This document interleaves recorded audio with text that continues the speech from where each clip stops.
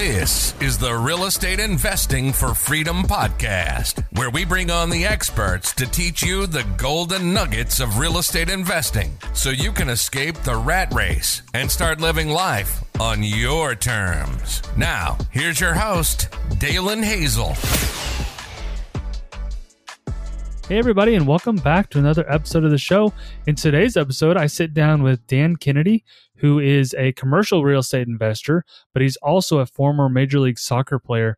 And he talks about his story and his career as a soccer player and how that helped him transition into real estate and how he got into real estate, and also how he transitioned from single-family investing all the way to the bigger syndication deals. He and other investors are buying A-class assets in Los Angeles, so big things going on for him.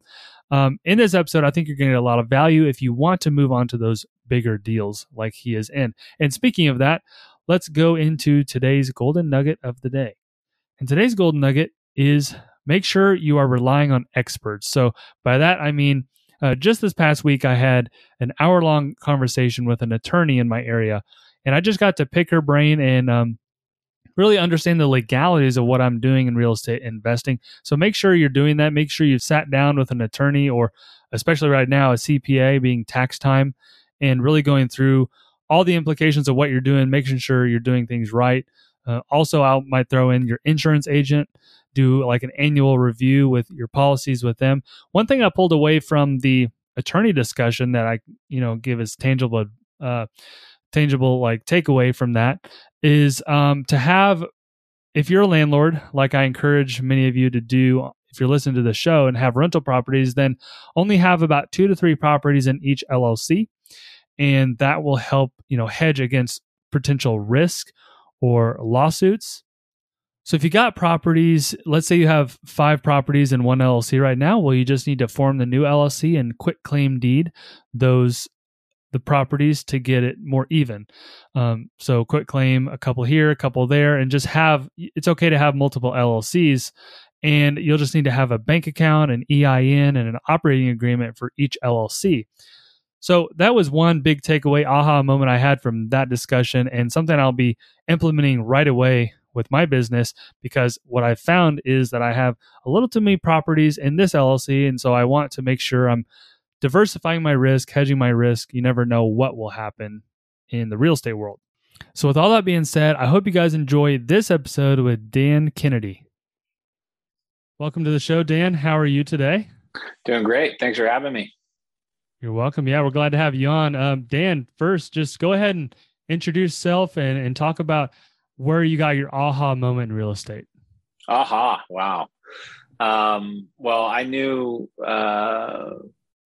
from a pretty early age that I wanted to invest in real estate, and I certainly didn't know how. And I went to undergrad at UC Santa Barbara and read the Rich Dad, Poor Dad series, and really started thinking about investing in real estate as investing in single family home rentals.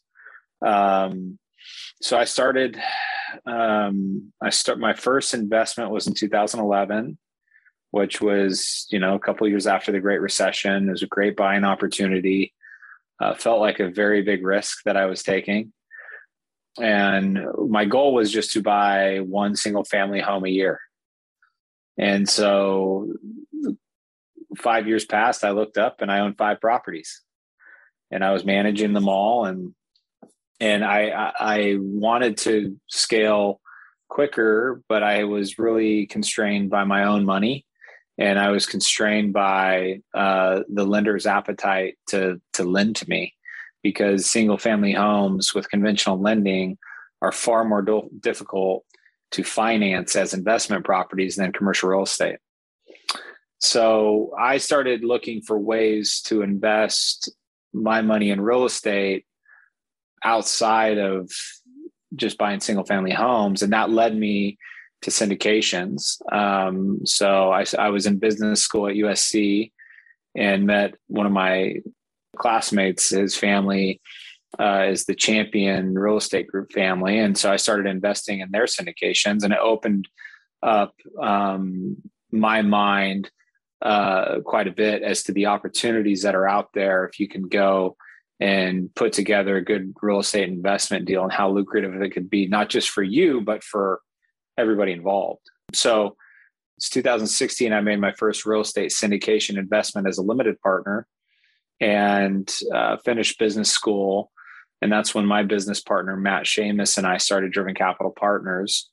And it was really with the focus of how do we invest our money more efficiently, and how do we scale to have a meaningful real estate portfolio that would provide us freedom, financial freedom. I mean, we're looking for passive income, recurring income investments that would allow us to earn while we slept, literally. So Matt and I, it's funny because we didn't think it was very risky, but we sold everything we owned and we funded Driven Capital Partners. And we thought about it as our money was going to be the first money in any deal we did. And if we didn't raise any money, we would go buy some real estate together on our own. So we started, our first deal was a small apartment deal in Huntsville, Alabama. And we had 8 investors come along with us for the ride. Everybody made great returns. And that kicked us off in 2018.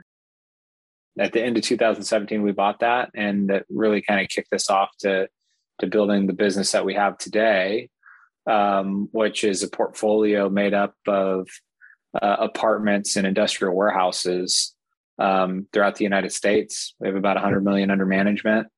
And it's up to us to see where we take it, but we could, the trajectory that we're on is exciting. It's very fluid. It's fast moving. Thank you for sharing all that. And there's a lot of directions we could go from that. I also wanted to touch on a little bit of your past, and you're probably too humble to admit this, but you were a Major League Soccer player. I think that's so cool. And you did that for 12 years. And you most recently played for the LA Galaxy. What was that like, transitioning from that stardom to, a career in real estate? I'm just curious. Yeah. Well, I personally was never, I was never motivated in my professional sports career by fame. And it just wasn't something I was ever interested in. So the stardom part of it was never something, it was never even a reason why I was doing it. I love the competition, and I love the challenge, and I love the game. And while I was playing, I was always really actually nervous about what was going to happen when I was done. And that's what drove my investment strategy. That's what was the force and the ambition behind the decisions that I made to invest in real estate, because I knew my career was going to be short. I had a very, as an athlete, you have a very small window to make money. And when it's over, it's over. And then you retire and you're in your mid-30s. If you have a great, that's considering you have a great career. So I was 34, almost 35 when I retired from playing. And your income goes from really good, the best money you've ever made in your entire life, to nothing the next year. And so that's why I was very focused on passive income. And then, as I think about what I'm setting out to do today, my long-term goal is to make a bigger impact on Major League Soccer as a real estate investor than I did as a player in the league. And I was an okay player, but I had a long career. I was a part of the Players Association and had the privilege of leading the Players Association as an executive board member and collective bargaining agreements. And it was a work of pride and trying to help the players out. Now, as I transition into what I do now, I want to, same thing. All these guys need to have tools at their disposal to be able to invest in, so that when they do retire, they have something to fall back on. And that'll make the transition from playing into your next career much easier. And so for me, my life, my quality of life since I retired has actually improved dramatically. Yeah, because your income keeps going whether or not you're playing soccer or not. And I'm sure that carries over. Do you have like a heart for people who are exiting professional sports and advising them along in different alternative investments like you provide? Yeah, I mean, particularly, I just try to reach out to my friends and that are retiring and going through it, because it can be a very challenging process, because you're walking away from everything, a structure that is timed on a daily routine, people telling you what to do, and you get to go and turn on the lights on Saturday night and play in front of 30,000 people, and you can't. That's exhilarating. But for me, having a smooth transition, in order to achieve that, you have to be financially comfortable. And so if you make good money and you don't invest wisely, you're largely going to retire, and then your quality of life is going to diminish, or you're going to have to go and work a job that you don't want to work. So what I always try to coach up athletes in thinking about is investing is just like working out. You're not going to go and get fit in 2022 by having a good workout routine the first week of January, right? You got to have a plan that is consistent, and it has to happen over the course of a long period of time for you to get fit and then maintain fitness. If you want to get financially fit, then you have to it's no different. You have to invest. Well, you have to identify a strategy and set some goals, and then you have to have the discipline to go and execute them.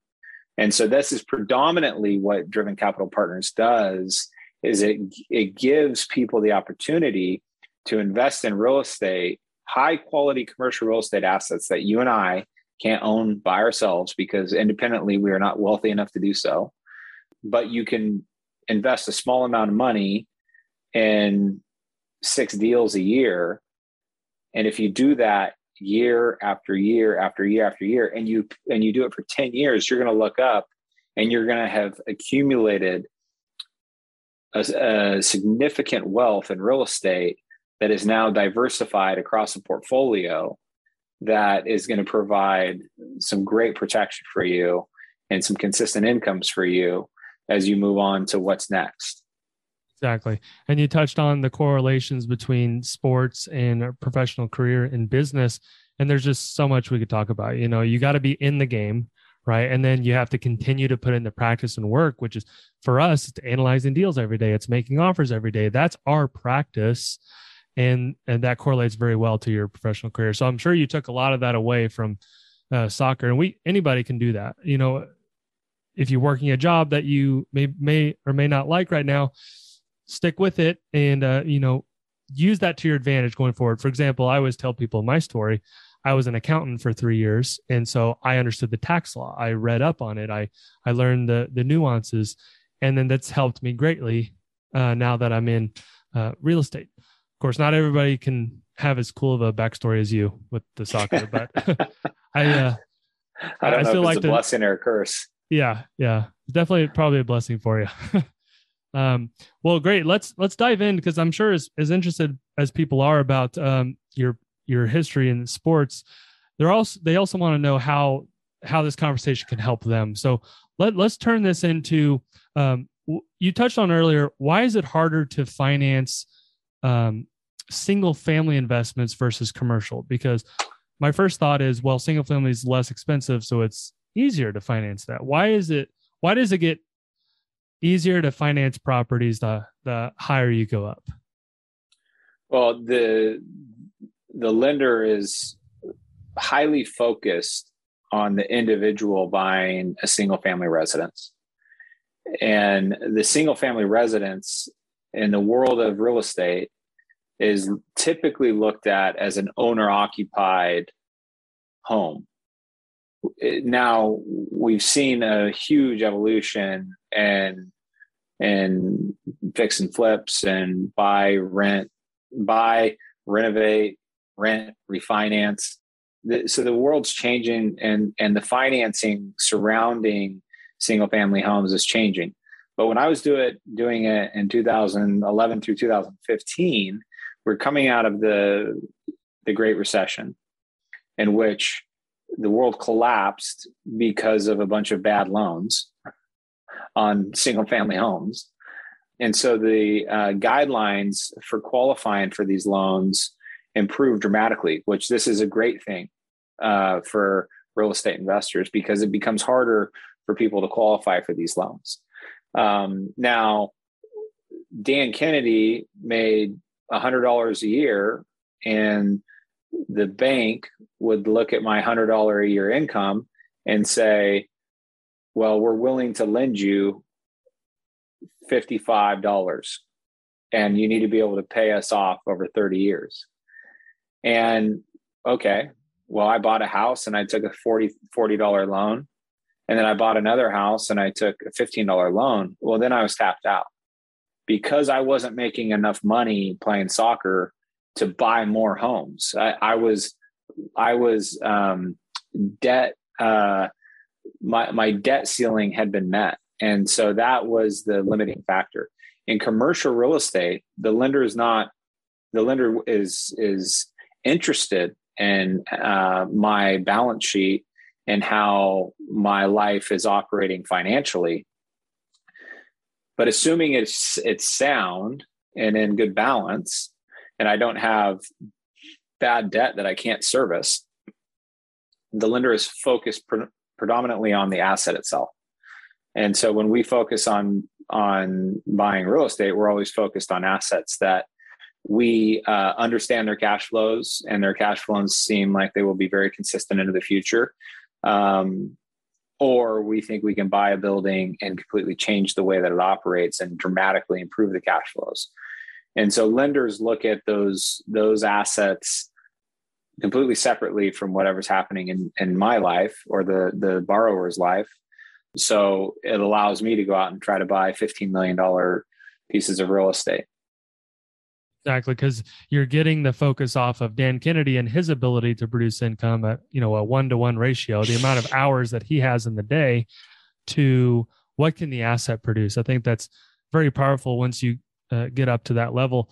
And a good book on that I recently read is Skip the Flip. And it was all about skipping the flip, get on to assets that the merit is how much income it can produce rather than how much income you individually can produce. So that's all fine and great for people who are at that level now. But what about the person starting out? You did single family for a few years. Do you recommend, what was your exit out of that like? It was a decision on, it was an investment decision, and it was an investment strategy. And the strategy was, how do I scale? How do I scale my real estate holdings? I was at my lending ceiling in the single family space. So I was either going to stay there, stagnate, or I was going to sell and roll it into something that I could scale, which at the time was apartments. And COVID has changed the world, and we still love investing in apartments, and we still buy existing and we build, but we also buy industrial warehouses now too. And so it was really just that. It was an investment strategy to trade out of everything that I own to give me the liquidity to go out and syndicate and buy higher quality commercial real estate assets. So did you do that piecemeal, or did you just package up all those homes and 1031 exchange that? It was one by one. No. There was no 1031 exchanges out of the single family home portfolio. And I basically let the leases burn off, and then I would go clean the property up and sell it. Okay. Yeah. That's one strategy. I've heard of other people, they just sell it as a package. You may take a less profit when you sell it together, because you're looking at more of an investor type buyer, but both are good strategies to get out of the single family space. Yeah. And single family homes sell typically pretty quickly. So in a healthy market. So it was easy to exit from. Right. Now we've all heard of those people who they love single family. They have 50 to 100 homes. How do they do it as far as, are they just carrying commercial loans on all these properties? I mean, when is the bank tapping them out? In the single family residence space? Right. At least in my local market, I've had coffee, lunch with people who have significant amount of single family homes. Yeah. And that's, they've established a stronger relationship with a single lender or bank that understands their business. I had a hodgepodge of homes. I had homes in Northern California, Southern California, Texas. So I wasn't going to get a single lender on board across state lines that was going to understand what I could do. Now I live in Santa Barbara, California. Our business has established a relationship with a small regional bank. And typically with a small regional bank, you're likely to get afforded some leniencies that maybe a Bank of America wouldn't allot you because you're not a big enough client. But with a regional bank, we're a big enough client that they'll write us a line of credit. So we could go and pull a $2 million line of credit and have a down payment for a small apartment complex that we're going to go out and syndicate the capital on, and then we're going to pay that line of credit back in 30 days. So these are the types of things that over a period of time, reputation is everything. Track record is really important. It is. It truly is. Now, pivoting a moment to partnerships, because you when you sold that package of homes or sold them piecemeal, you set out on this journey with your partner, Matt, who's your business partner. And what was that decision like for you? Did you feel like you needed a partner to get on to bigger and better things, or was it just natural? What was that experience like? Well, Matt and I are longtime buddies. He grew up with my wife. Our wives are best friends, and it's like having a good teammate in life is valuable. It doesn't matter what you're doing. Matt and I come from very different upbringings, backgrounds, complete opposite in terms of skill sets. So it was just it was a natural fit, and we're going to go out and try to build a really substantial investment grade real estate portfolio. To do that alone it's hard to do. But when you join forces with someone, you keep each other honest, you challenge the narrative of what you're doing, which leads to better decision making. And you get benefits of balance sheet when you're going to a lender. Typically you present better when you're trying to buy a deal. So there's across the board, we've linked up and we've helped each other achieve what we have done today. Neither one of us would have been able to, if we would have done it independently, we wouldn't be where we're at. That's for sure. So what you're saying is it's not necessary to break into commercial real estate, but it definitely has helped you specifically. Oh, for sure. For sure. Good. Talk about a little bit the experience between being an LP and being a GP, because you started out being an LP, which basically is a limited partner whereabouts you just put in some capital, you understand the investment, but you don't have to do the day-to-day in and out. To becoming a GP now, what made you decide to take the leap there? Well, I wanted to learn. I wanted to understand what it looks like syndication wise, get the documents, see how these guys presented themselves. And I also wanted to invest in a student housing deal downtown LA next to USC. I thought it was a great investment. And it prepared me for the GP. It prepared me to sit on this side of the table, really. It was a very good learning experience. And on the GP side, I mean, it's about leadership. And we have a good, strong network, and these people trust us. And Matt and I are typically the biggest investors in any deal. So we put, we are in the deal as much as anybody. It really shows people that you're committed to the deal success because you have so much at stake. Definitely. Talk about, and I know we're wrapping up here because we both have commitments shortly.